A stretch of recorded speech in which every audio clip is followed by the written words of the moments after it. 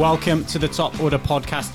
This week in cricket time, in the cricketing carousel that is our guest list, we welcome back Raj to the podcast today. Lippy taking a little bit of a break. Me and Baldy back safely from Tauranga on Sunday night from the Black Caps versus England test. Too early. At Mount Maunganui. We're going to talk about that game. We'll also impart a little bit of pain on Baldy talking about India, Australia, and we'll also just give a little bit of a nod to the Women's World Cup semi-finals, all coming up on the Top Order podcast. Stay tuned.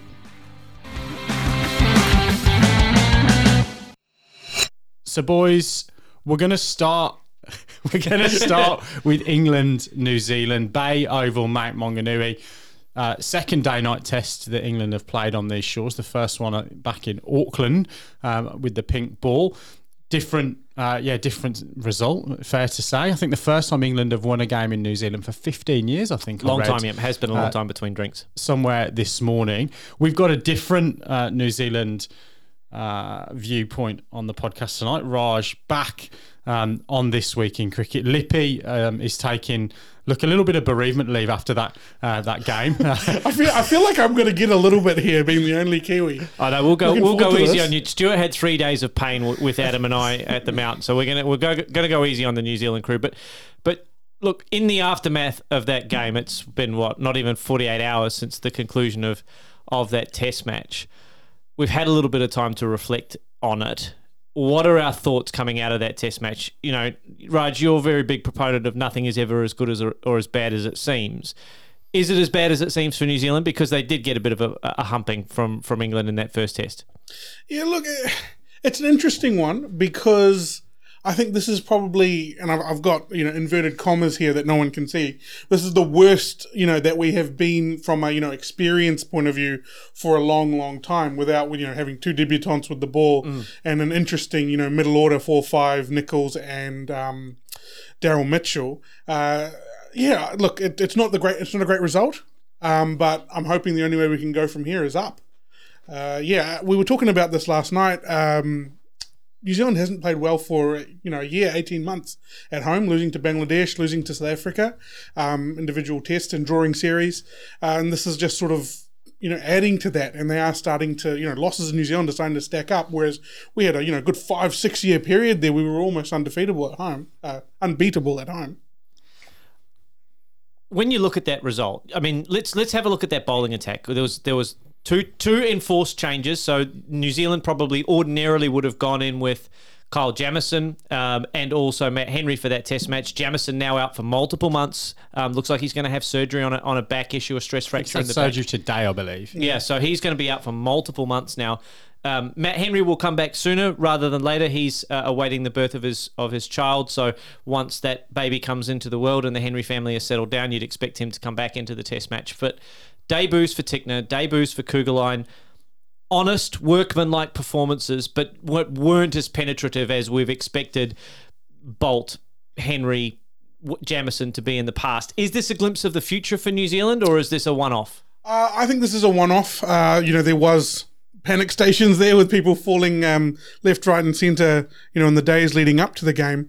I think that they need to redefine their roles, especially Neil Wagner with the new ball didn't come off in this situation. I don't know if it'll come off at a later stage, but I say let him carry on with the role that he has been doing well for the last sort of decade. And then you need to sort of build that bowling lineup around them.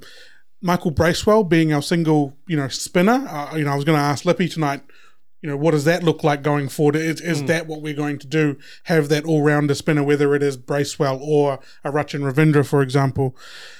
Where does that leave Ajaz Patel? What does the makeup of our seaming attack look like? It looks like it's going to be 4 seamers and a part-time spinner.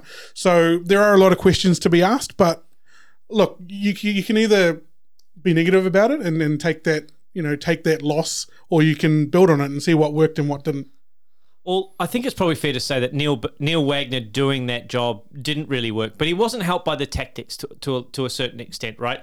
If we had a look at that, it was the beehive or that shotgun image. I can't remember. It was first up day 3 or day 4. Yeah. They showed England's beehive and the cluster of balls that were hitting the stumps, and then they showed New Zealand's beehive, which really did look like they were throwing darts at a board at times. It was scattered quite literally across that big square. There were not a lot of balls hitting the stumps. Neil Wagner was asked to do that from very early on in the Test match with really a short bowling field.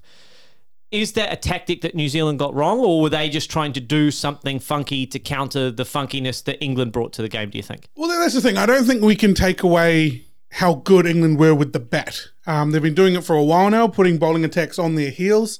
England batted well. Anything that was... There were balls that were in good areas that were still getting dispatched for 4. So they batted really well. You combine that with the fact that England's bowling attack was much more experienced. You just look at those openers, Jimmy and Stuart Broad, who actually took that game by the scruff of the neck in both innings. I think it's hard to make that comparison, but yeah, we've got to sort of take that as a learning experience, and it's how we bounce back from it in the next test. And I think bringing Henry back will give you a better balance to your attack, right? He's an opening bowler who can do a little bit more with the ball. I think, we talked about it in our hangover breakfast. New Zealand took 3 bowlers who do roughly the same thing, bowl the ball into the wicket. They're very, very honest bowlers. We thought that Blair Tickner had a reasonable test match. He got a couple of wickets nicking guys off. Scott Kugelheim, when he bowled good hard lengths, was pretty accurate and had some good moments. But yeah, it was just that kind of New Zealand lacked a bit of penetration with the ball. They had 3 very, very honest bowlers asked to do a very, very difficult job. And let's face it, some of the opportunities didn't quite come their way. Balls just side of the fielders and so forth. And England really got away from New Zealand. Yeah, absolutely. The thing, when we always hear this said after test matches now, the positives that you take away when you've got pantsed. And one of the things I think Michael Bracewell out-bowled Jack Leach in this test match. Got a little bit of turn, got his paces right on that wicket, was able, I won't quite go as far as to say as to do a containing role, but pretty much was the only New Zealand bowler that went anywhere like under 4s in the test match, with the exception of the skipper Tim Southee, who went wicketless in that England second innings. So that's something I think New Zealand can take away. I want to talk, and I want to ask Raj, about the toss and about the decision making to stick England in. Under lights, you kind of lose that little bit of control about when you're then going to be able to bowl under lights, because you've got to think that they've not got a plan in mind, which is we'll bowl first so that we're still bowling after 80 overs, sticking the opposition in. So have New Zealand missed a trick there from a tactical perspective in terms of a bad decision at the coin toss, Raj? I think if you look at that game as if it were a normal 5-day 11 till 6 test match during the day, I reckon that pitch was actually a very good pitch to bat on.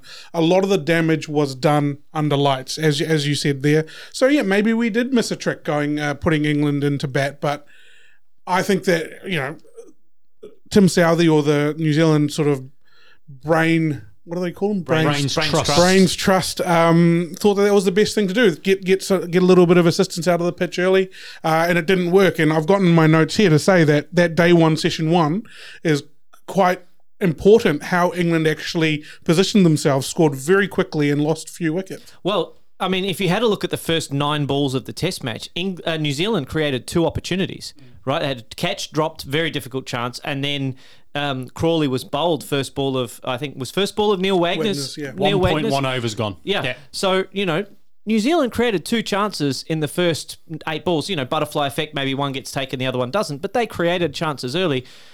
For the global listeners who aren't aware of the kind of New Zealand context, there was a lot of rain in the lead up to this test match. There was a cyclone, there was heavy flooding in the area, not immediately around Mount Maunganui, but in the east coast of New Zealand, devastating floods and cyclone activity in that area. Do you think that might have led, like the rain around the preparation of the wicket, they would have been able to get on for several days to prep the ground? Do you think that fed into their thinking? Maybe the pitch is a little bit underdone here. It might be a bit juicy early doors, and then as they roll it more over each day, it gets progressively better?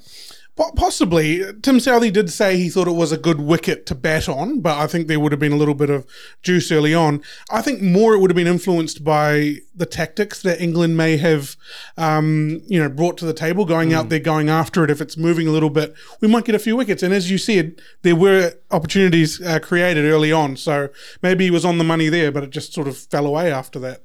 And look, that's part of the England approach now is I think teams are going to second guess the way they play cricket against England based on the way that England are going to go about both their batting and their bowling. So, a good wicket, they're going to be, oh, shit, do we really want to stick them in here? Or conversely, if it's a seaming wicket, you might make the wrong decision because you're trying to overthink how you're tactically going to get yourself in the game against what is a relatively unpredictable approach from the way England are going to play. And talk about unpredictable approaches. We'll come to the timing of the declaration on day one. So after 58 overs, England had declared 9 down and still with 320 on the board. Now, we were talking about session times and is it the big break or the small break, and when do the sessions happen in a day-night test? But that's tea time on day one, right?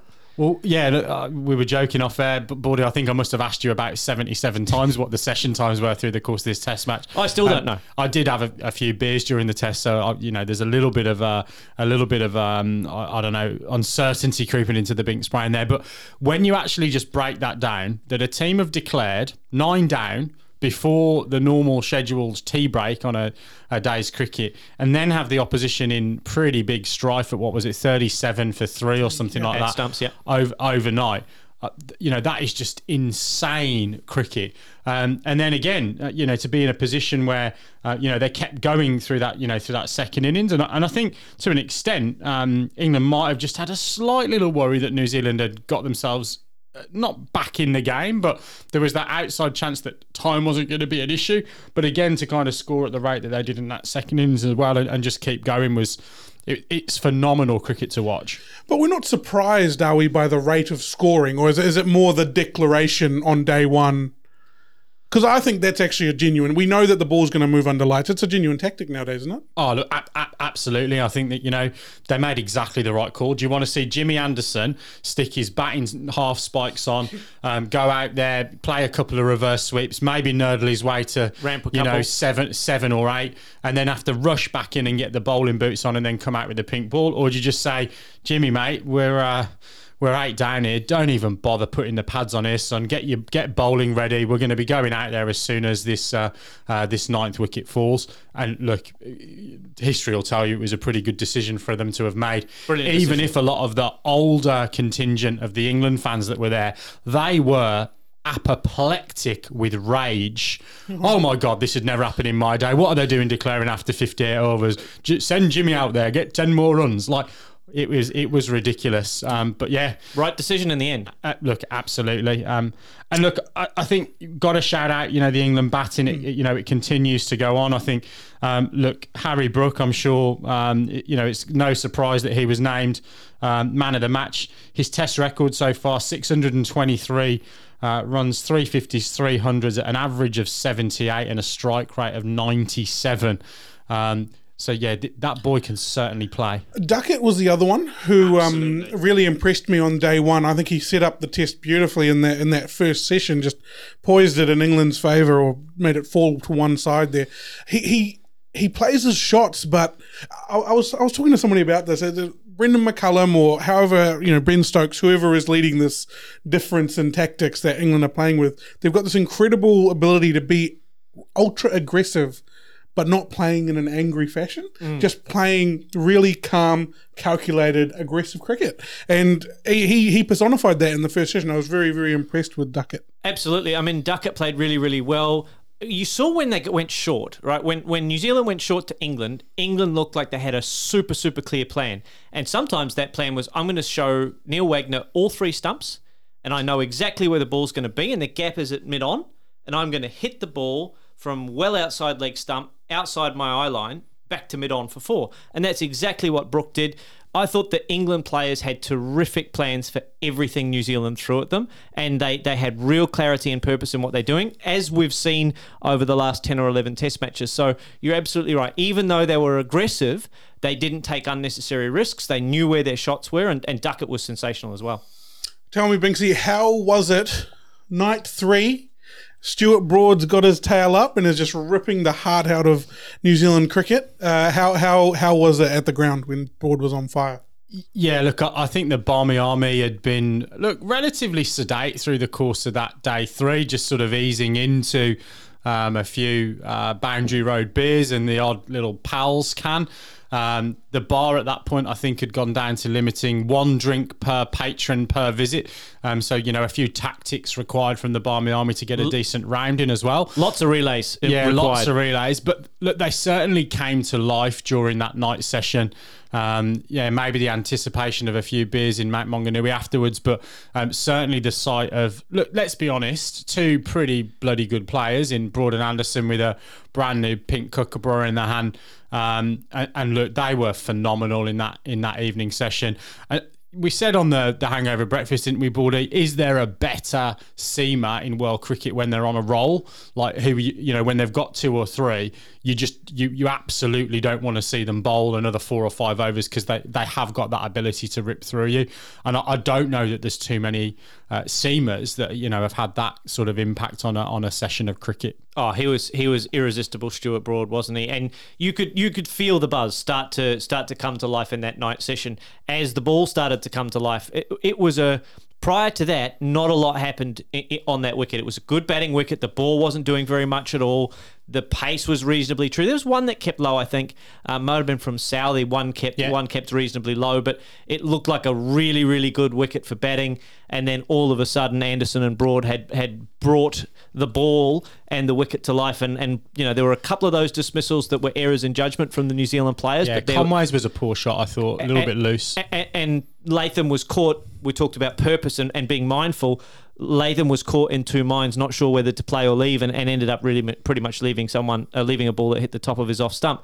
But the ball that dismissed Kane did a bit, and the ball that dismissed Blundell did a bit, and so you can kind of forgive those two guys. They got a pretty good cherry and were bowled by a pretty good bowler at that point. And Latham nicked off just before that and got dropped. And was dropped by Crawley. I think that Stuart Broad bowled incredibly well with his tail up. It seemed to, I don't know how it looked live, but from watching it on TV, it felt like we were just late on a lot of them. It's almost like it was just skidding through a little bit under lights. He gets. I reckon he gets half a yard quicker or a yard quicker than he looks, Stuart Broad, when his tail's up. He might get a bit of like a wrist flick or something, or he gets further forward. Legs are pumping. Whatever it is, but he is slipperier than he looks when he gets on a roll, and he does a little bit with the ball, and bit of dew coming down, slippery when wet, Baldy. Indeed, but also, thanks.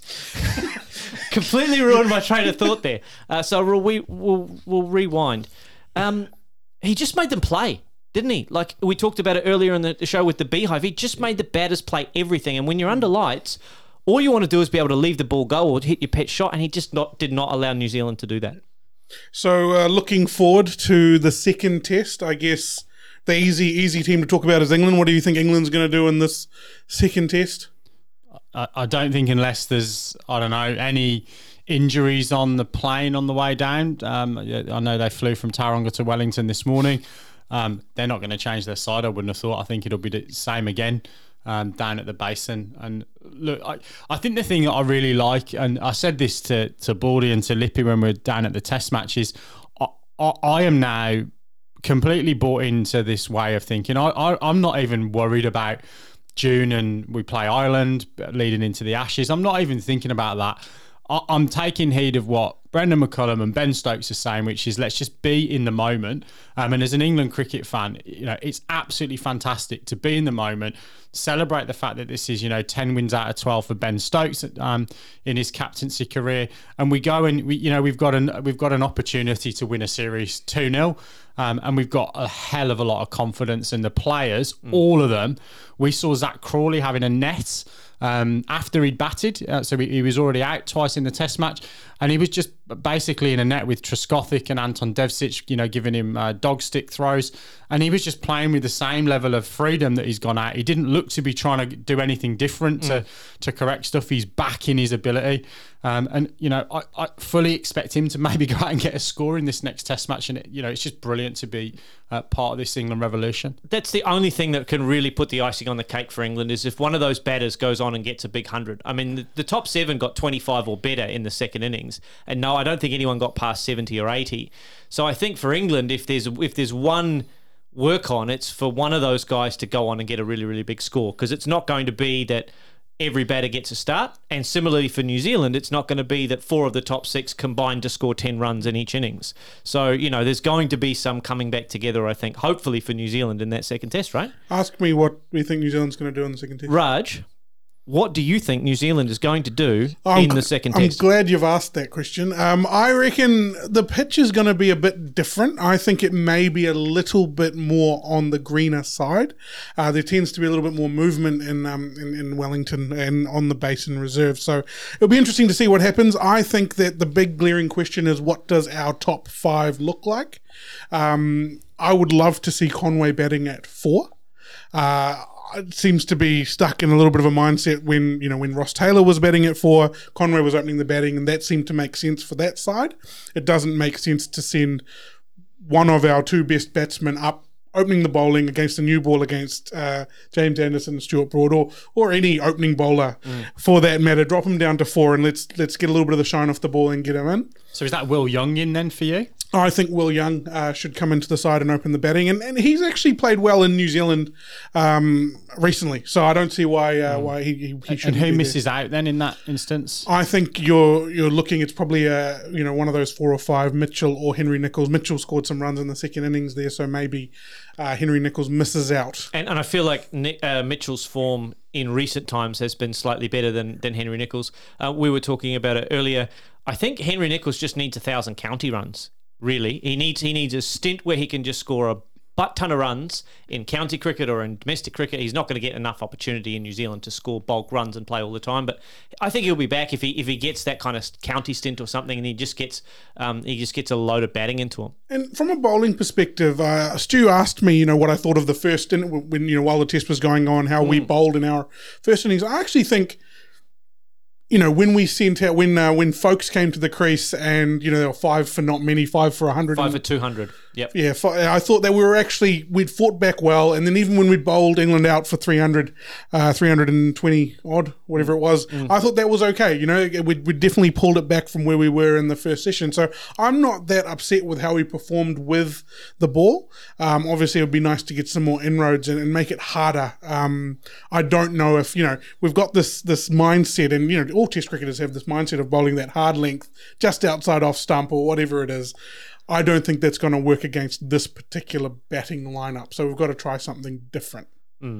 Is different from the short pitch tactics in the first test because it didn't really look like that worked? Is that a personnel issue, or do you think it's a case of, let's say Matt Henry is not available for some bizarre reason. It looks like he probably will be.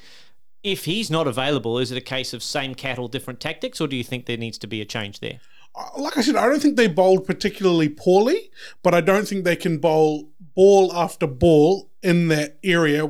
Like we said about Ben Duckett, he is the personification of it. He just sat back there, he'd let the first one go or he'd block one, and then as soon as it was outside the stumps and not too wide, he'd just sit back, rock back, and bang, straight through cover or through mid-off or wherever, or he'd pull it, or he'd do whatever. He just sat there and waited for a ball that wasn't going to get him out bowled, and he just smacked it.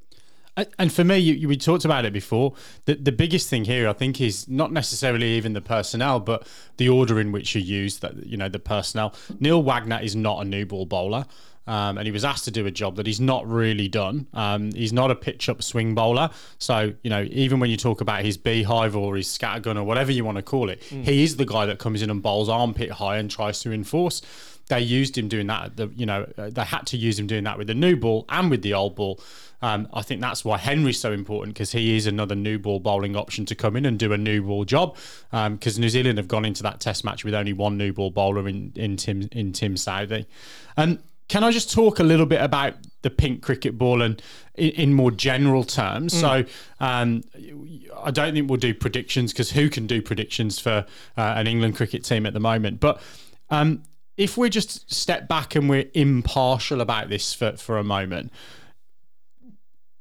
is this a lottery, a pink ball Test match? Do we need pink ball Test matches? And, does this detract from the concept of Test cricket, where, let's be honest, if you can engineer it to bowl twice or 3 times under lights during the course of a 5-day Test match, you're pretty likely to be in the pound seats. I completely agree with what you're saying in terms of there are certain times in a day-night test where it is way more advantageous to bowl than other times. But that is also true of a test match that's played in the subcontinent, where it is very advantageous to bat first and then bowl in the fourth innings. And it's very advantageous to bowl first on a wicket that's got a bit of juice in it. So I don't, like, while all that you say is true, and there's definitely an argument for, well, does that impact the validity or the way that Test cricket is played from a day-night perspective? I think that there are definitely changes in variability and conditions in daytime Test matches as wickets wear and as dew becomes a factor early in the morning in some parts of the world. So I think that is part of the fabric of day-night tests. Let's hear from what you want to say, Raj, because I do want to come back to should we have day-night tests as a second question. I think it's another strategic element that might add a little bit to the game. I don't think the pink ball is responsible for, the nighttime sessions are responsible for those. They happened, but I mean, last time England were here, we played that one at Eden Park and England were bowled out. Yeah, I don't remember that one. Oh, I was sitting next to you. I think you were there. But no, I don't think that has as big an impact as you think. It's a strategic element to the game. If you can engineer it in a way that you are in that position, you can bowl twice under nights. You've done the right job, haven't you? Or you've done a good job. That's one where we were 46 for 5, wasn't it? Yeah. That's why I don't remember it. Yeah. You were a little late. You missed most of the wickets, to be fair. You don't remember it because you weren't there for the first hour and missed all of the dismissals. Pink ball. So you've mentioned the pink ball a couple of times, Pinksy. Let's have a look at that because there has been a lot spoken about the pink ball in the lead up to this test. There's been a lot spoken about the pink kookaburra generally as a ball that goes soft, that goes dead, that has periods of inactivity. That means there is a real trough in terms of the ball talking under lights or talking when it's new, and then going soft and then not doing anything. You've had some fairly strong viewpoints off of air. Is there anything that you want to share around your thoughts around, the validity of the pink ball? Does it need to change? Do we need to have a ball that does more for longer? What's your thought pattern here? Yeah, so I don't know which one of those questions to answer, so I'll probably just sort of answer all of them in the sequence that I asked them. Okay, so question 1, no. Question 2, Kung Pao chicken, please. Okay. Look, no. Pink ball for me it's a way to make Test cricket relevant in a location where you're not getting crowds in the door. Would be my take on it, and I think in England, as an example, we don't need day-night cricket because we sell out our Test grounds for every single Test match of a summer. And we probably have a little bit of that ebb and flow because we use it comes back to a cricket ball. There's a Duke's cricket ball. It's a little bit different. If I look at Australia, I don't think you need day-night cricket in Australia. You generally get pretty good attendance, particularly when the bigger cricketing nations are playing big series there. So again, I don't think that you would need that for the entertainment product that is Test cricket. Where I think it is relevant is if we look at Pakistan and we look at India to a certain extent, where you often see pretty dismal crowds now for the game, and they've transitioned to potentially looking at it as a product that's going to get people in to the stadium, fill it up so that you've got a bit of a buzz around day-night Test cricket. Then yes, let's use it. So I think we've got to be really careful. And probably what I'd equate it with in my view, and no statistics to back this up, is if we look at the Big Bash, you've over milked the golden cow there and kind of gone to 77 games in the season. You've realised now that you've probably over entertainmentized that product, and you've kind of ruined it to a certain extent, and I think it will come back on track next year when it's a smaller tournament. I just worry now that we might try and get onto this day-night cricket pink ball roller coaster and ruin a little bit of the fabric of the game. And this is, for me, the final thing I'll say, this is not me being a traditionalist. That's not the angle I'm coming from. I think it's relevant in certain markets. I don't really think it's relevant. And I don't think it would even be relevant in this New Zealand market now, because I think that Bay Oval Test match in February with a decent Barmy Army contingent would have still been a fantastic spectacle if it was a day game. All right. 30 minutes into the podcast. I think we should just roll to a swish, old school style. You want to roll an old school Let's roll swish? to a swish. Let's have a swish. We'll have a swish. And you compose yourself and Okay. we're back to talk India, Australia. Well, from Mount Maunganui to Delhi, we're going to talk India, Australia, the second test match of the series. There's a little bit of disarray, isn't there, in this Australian camp? We've got broken elbows, we've got concussion, we've got your skipper flying home, hopefully back in time for the third test match of this series. But Baldy, look, I've got to come to you first, I think, for your immediate thoughts in the aftermath of, what can only be described as a pretty thumping defeat. Heavy defeat for Australia, and 2 heavy defeats on the trot, 2 batting collapses on the trot in the second innings, handing India massive advantage in both games that Australia had fought hard to be in the contest. If you have a look at the way that Australia had India, 130 for 7 in the first innings before that great partnership between Akshar and Jadeja? Was Jadeja Ashwin. And Ashwin. And then you have a look at Jadeja's influence on the game with the ball in the second innings. Australia were in that game, even at, 65 for 1 before Travis Head was dismissed. Australia were in a good... In fact, overnight, going into the what was the last day of play, Australia were 1 for 61. They had all day to bat. And then if they got sort of, 250 perhaps in that second innings and made India chase 250 in the last innings, that's a really, really interesting finish. As it was, the game was over within 90 minutes. I mean, really, Australia lost 9 wickets for 90 in 90 minutes and just handed the game to India through, I think even Australia would admit, poor execution of not the right tactic. Yeah, I mean, I guess I want to have a look at it before we talk about the second innings where Australia pooed the bed a little bit. That first innings where they batted, I actually really liked their intent. They went out there, they went after the ball, and they 260 in the first innings in India is actually a very decent score. And you can see that, when India were falling apart early in their first innings, Australia were way ahead of the game. And then a mixture of good batting and some really poor slip fielding and fielding around the bat. I'm not sure if you've seen a lot of... I haven't seen a lot of that innings, no. In both tests, the first one and this one, there have been... Steve Smith's been quite below par at first slip. He's dropped a few and missed a few, and Renshaw missed a couple, I think, in this test as well when he came on for Warner. But... a mixture of that and some good batting from India really got them back into the game. But like you said, Australia were actually still ahead of the game going into that third day. Was the third day? I think it was the third day. It was only the third day. When they were 60-odd for 1 and ahead by 60-odd, they were still well in this game. If they put up 180, 200, India are under some real pressure going into fourth innings. Baldy, before we, I guess, unpick a little bit more, the selections for this test match...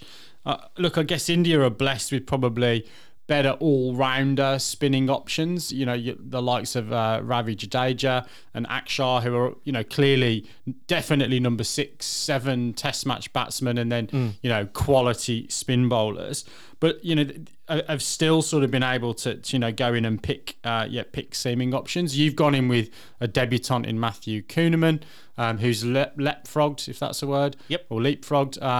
Ashton Agar, who was in the squad to start with as the left arm spin option. Any concerns that you've picked the wrong 11 going into the test match? Well, we definitely picked the wrong 11 in the first test, and if you have a look at the result, you'd have to say Australia didn't get their batting right. I think you would probably say, but actually, if you have a look at the way Australia bowled India out, to have them 130 for 7, I think you probably have to give credit to the Australian bowlers in that scenario, right? Pat Cummins hasn't had a great test series so far with the ball. He hasn't really looked like the kind of bowler that we would normally expect him to look like, i.e. challenging the bat, challenging both edges, trying to penetrate the batter's defence and hit the stumps and the pads.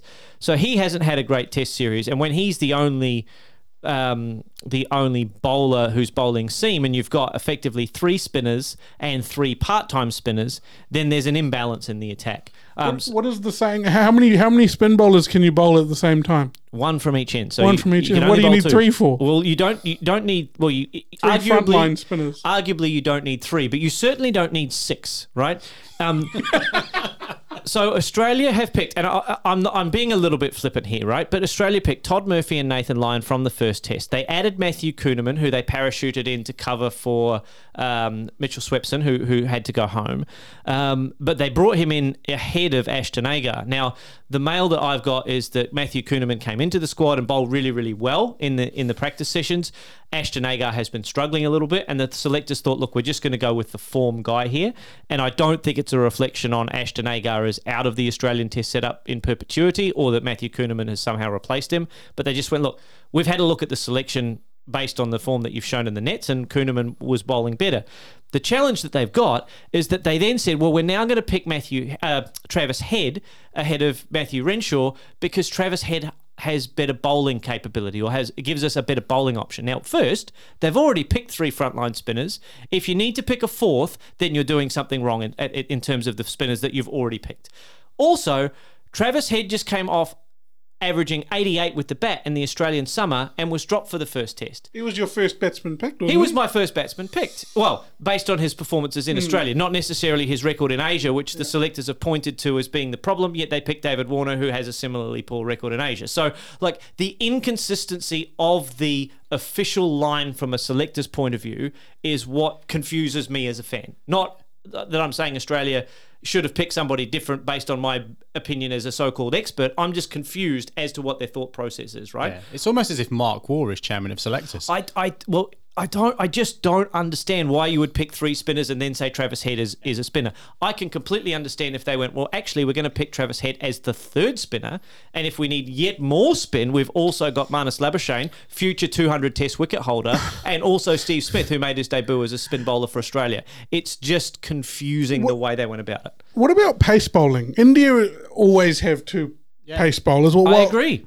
Shami Forfer in the first innings. This just shows how valuable Cameron Green could be to that Australian Test side. So he missed the test again. If he had been picked at 6, we wouldn't have had probably Matthew Renshaw in the picture, and we might not even had Travis Head in the picture, but his ability to bat in the top 6 and provide that second seam option would have been massively invaluable for Australia, because it would have meant that we could pick Cummins and 3 spinners and still have Carey batting at 7. If they wanted to do it the same way India does it, then they would have had to have Pat Cummins bat at 7, or they would have had to pick a guy like Michael Neser to bat at 7. And the comparison in terms of the batting capability, when you look at Akshay, you look at Jadeja, and then you look at Ashwin coming in at 9, it's just light and day. There's no comparison between those two. So, like you say, India have got the better spinners, and their batting capability means they could select a much more balanced test side.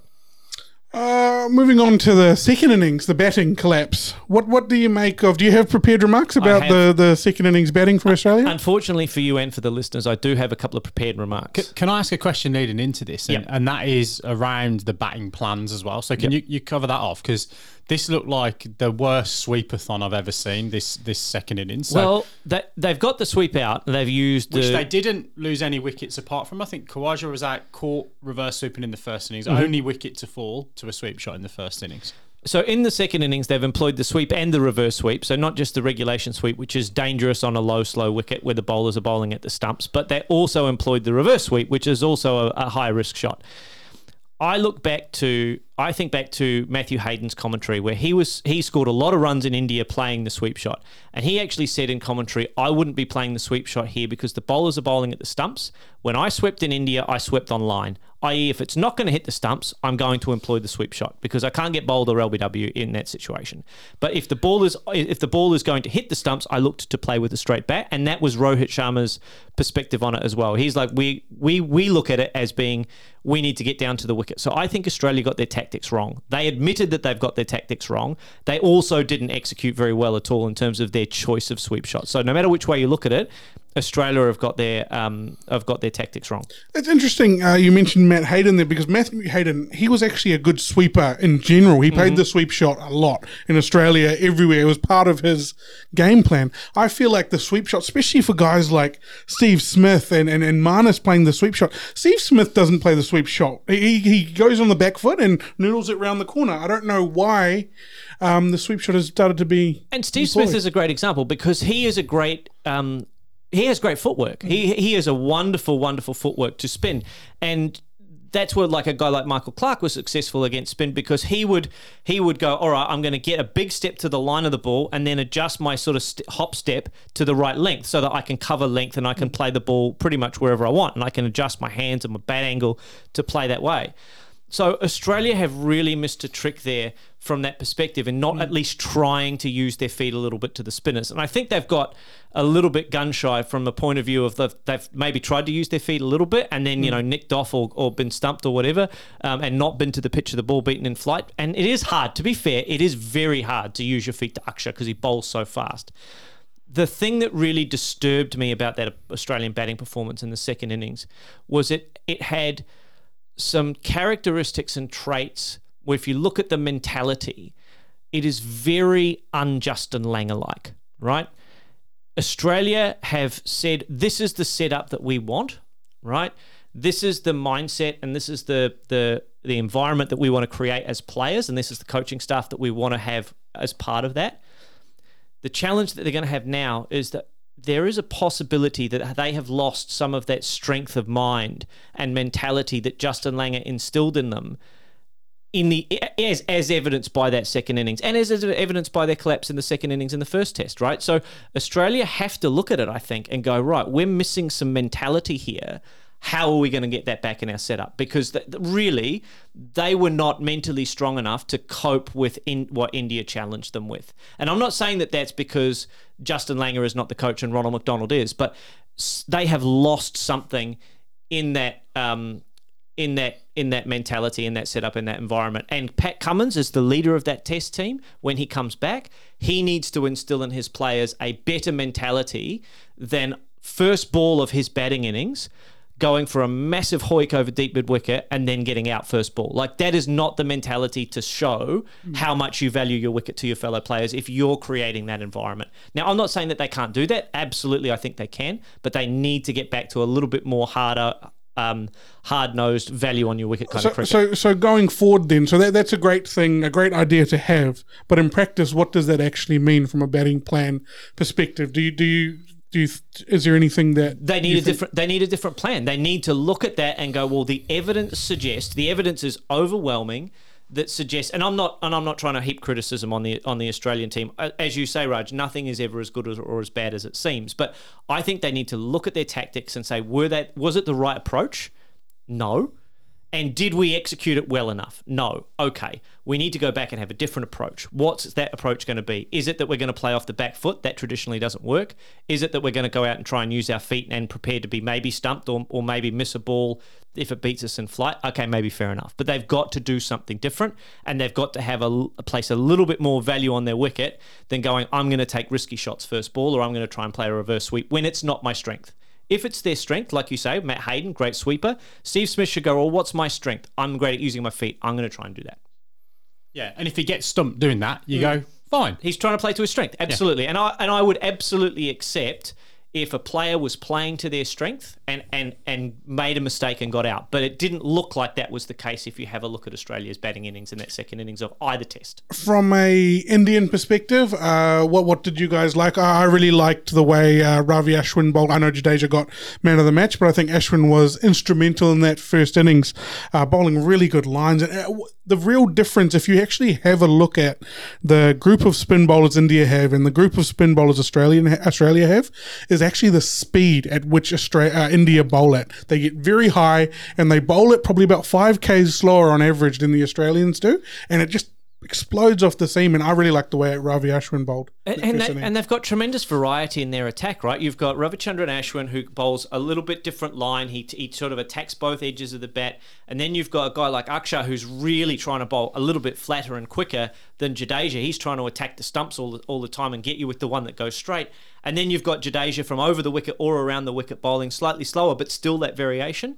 I just think Australia, obviously, Kuhnemann and Murphy are very early in their Test careers. They just don't have the experience, as we saw with the New Zealand attack as compared to the England attack. But you have to take your hat off to those Indian spinners. They are fantastic bowlers, and they're at the absolute peak of their game at the moment. Your thoughts, I haven't really had a chance to talk to you about this. Your thoughts on Todd Murphy? He looks like a really, really good prospect to me. Look, he really does. And I mean, he out-bowled Nathan Lyon in that first Test. And Nathan Lyon, to be fair to him, copped a lot of criticism and has come back really, really well in the second Test. So, I'll put my hand up and say I'm not as big a Nathan Lyon fan as many are. He's an excellent cricketer, but I thought Murphy out-bowled him in the first Test. Lyon came back and bowled really well.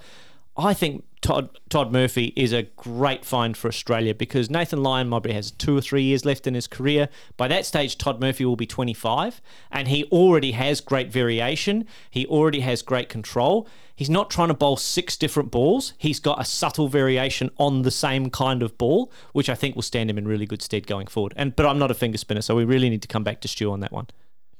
I like the wicket keeping in this Test match. I thought Carey had a really good game with the gloves, decent stumping. And Shrika Bharat as well looks a real solid, in fact better than solid, a very, very pure gloveman. And I like the intent he showed as well. I know it was only a 20 odd in that second innings. And I do just want to give, I guess, a bit of a public service announcement, Baldy. We talked about this a little bit. If you are following Matt Renshaw on TripAdvisor, please don't trust his reviews. Have you found someone worse than Shane Watson? I think on evidence in the first couple of Test matches, I think it all points to Matthew Renshaw and Shane Watson being some of the poorer reviewers, and they both play for Queensland, so it pains me very much to say it. But I mean, Matthew Renshaw in that Test match, I know we were being flippant, but at one point he had more incorrect reviews than he did runs in the Test, which is a problem, right? I think he's actually got more incorrect reviews than runs in the series, which is the more concerning thing. I mean, he was picked because he does traditionally play spin reasonably well, and he's got a good record for Queensland recently in the domestic form of the game in Australia, but he has looked like he's not quite up to it against those Indian spinners, but he's not alone, right? He's not alone. But surely some of the onus has to go on the man at the other end, right? Got to be a little bit stronger. I know, Matt, that's there. Hitting middle, off you go. Middle off of middle. Yeah, off you shoot. And to be fair, Peter Handscomb, a lot of people have been critical of the Peter Handscomb selection. Batted in a floppy as well. Batted in a floppy. Very, very nice. Has made runs in both Test matches, has looked, of the Australians other than maybe Khawaja, in fact, maybe even including Khawaja, has looked very assured against spin. Binksy, do you want to comment on the setup issue? Or I want you to comment on it. It's effective. Look, he's an effective player against spin. It's not a setup that I would coach young children to adopt. Well, it's not so much that he taps his bat outside his eye line, but he adjusts his hand so his bat's almost not parallel to the ground, but it's sort of facing towards point. It's just a bizarre setup that he's got. I don't like it. It's not aesthetically pleasing. He looks like Ricky Ponting compared to Steve Smith, though, right?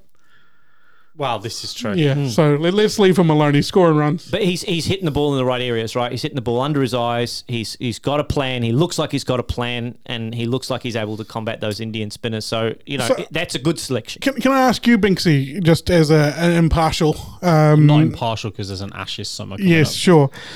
As the Australian, if you were, in that Australian dressing room at the moment and you're there setting their strategic direction for this next test, is there anything that you're changing or things that you're highlighting you want to see from them in this test? Yeah, look, I definitely think I would want to see a change in the personnel, to be perfectly honest. Australia, let's be honest, they've unearthed a gem, I think, in Todd Murphy, but realistically, he's a replacement for Nathan Lyon. Correct. So how often are they going to play in tandem? Not very often. The strength of Australia has been its seam bowling. If you look at teams that have been successful in India, against India, they've generally done it by finding a way to take wickets with the bowling attack that they would use in home conditions. So, if we look at England, have had a little bit of success with being able to bowl dry with their seamers. I know they won't probably do that ever again because they'll just try and take 20 wickets no matter how. But they've had some plans and they've backed their seamers by and large. So, I think there's some personnel changes coming in this second Test match. I think third Test match. I think the other thing I would just say is India is the most difficult place to go and play away. period. It's harder than going to Australia and playing on bouncy wickets. It's harder than going to England and playing on wickets that nip around a little bit and the ball wobbles. It's harder than going to South Africa and playing on quicker pitches against their attack. So they can play as well. Yeah, but I think almost Australia, to be honest, have just got to actually forget the first 2 test matches in this series. To be honest, if they lose the other 2, which we predicted they would, we said it would be 4-0, I think pretty much unequivocally, it doesn't have an impact, I don't think, on their future, their future series for me. And it doesn't have an impact on the fact that they're most likely to be in that World Test Championship final against each other at the Oval. That's a reset, and it's game on. I just think they miss Mitchell Starc. From a bowling point of view, if you have a look at the impact, he's not injured. He's being left out, right? I think he's still coming back from that finger injury, right? Remember, we broke his finger. And he could bowl some handy left arm spin if you needed to. Well, actually, yeah. If you needed yet another left arm spinner, he could. But his ability to swing and reverse swing the ball, I think, would have been valuable for Australia in those first 2 test matches to provide a point of difference in their attack, other than Pat Cummins, who hasn't had a great test match, but is a champion player. So I just think Australia haven't had quite the impact that they need from their seam attack. Are you disappointed a little bit more in the fact also that Australia's actually won the toss in both of these tests and really not gone on with it to win one? Well, that was my theory behind the 3-1 prediction that I made, is that Australia would win a couple of tosses in India, and one of them they would bat really well in the first innings, build a big first innings lead, and then put pressure on India and bowl them out twice. It hasn't transpired that way. Australia have really let themselves down in terms of winning the toss, not posting a big 350, 400 plus score in either of the test matches, and then collapsing in the second innings, handing that advantage back to India. If India had to chase 220 or 230 in either of those first 2 test matches, I think we could be looking at this series as 1-1, really, at worst case scenario. But Australia have just let themselves down with their batting in the second innings, and I think we've just missed that point of difference in their bowling attack from someone like Mitchell Starc. Well, guys, I think that does just about wrap up this episode of the Top Order podcast. We will be back in your feeds next week with This Week in Cricket, where we'll wrap up the Women's World Cup, which is just moving into the semi-final stages. One of those spots already taken for India, but we've got still a bit of deciding to go in the other group there. Net run rates and whatnot coming into the picture. That happens overnight tonight. Mm-hmm. Lots of mads. Yeah, so and it involves South Africa. So, look, there could be problems. Exactly. So we will cover that in next week's This Week in Cricket. But for now, it's good night and God bless from us all here in Auckland. And we'll see you next week. Good night.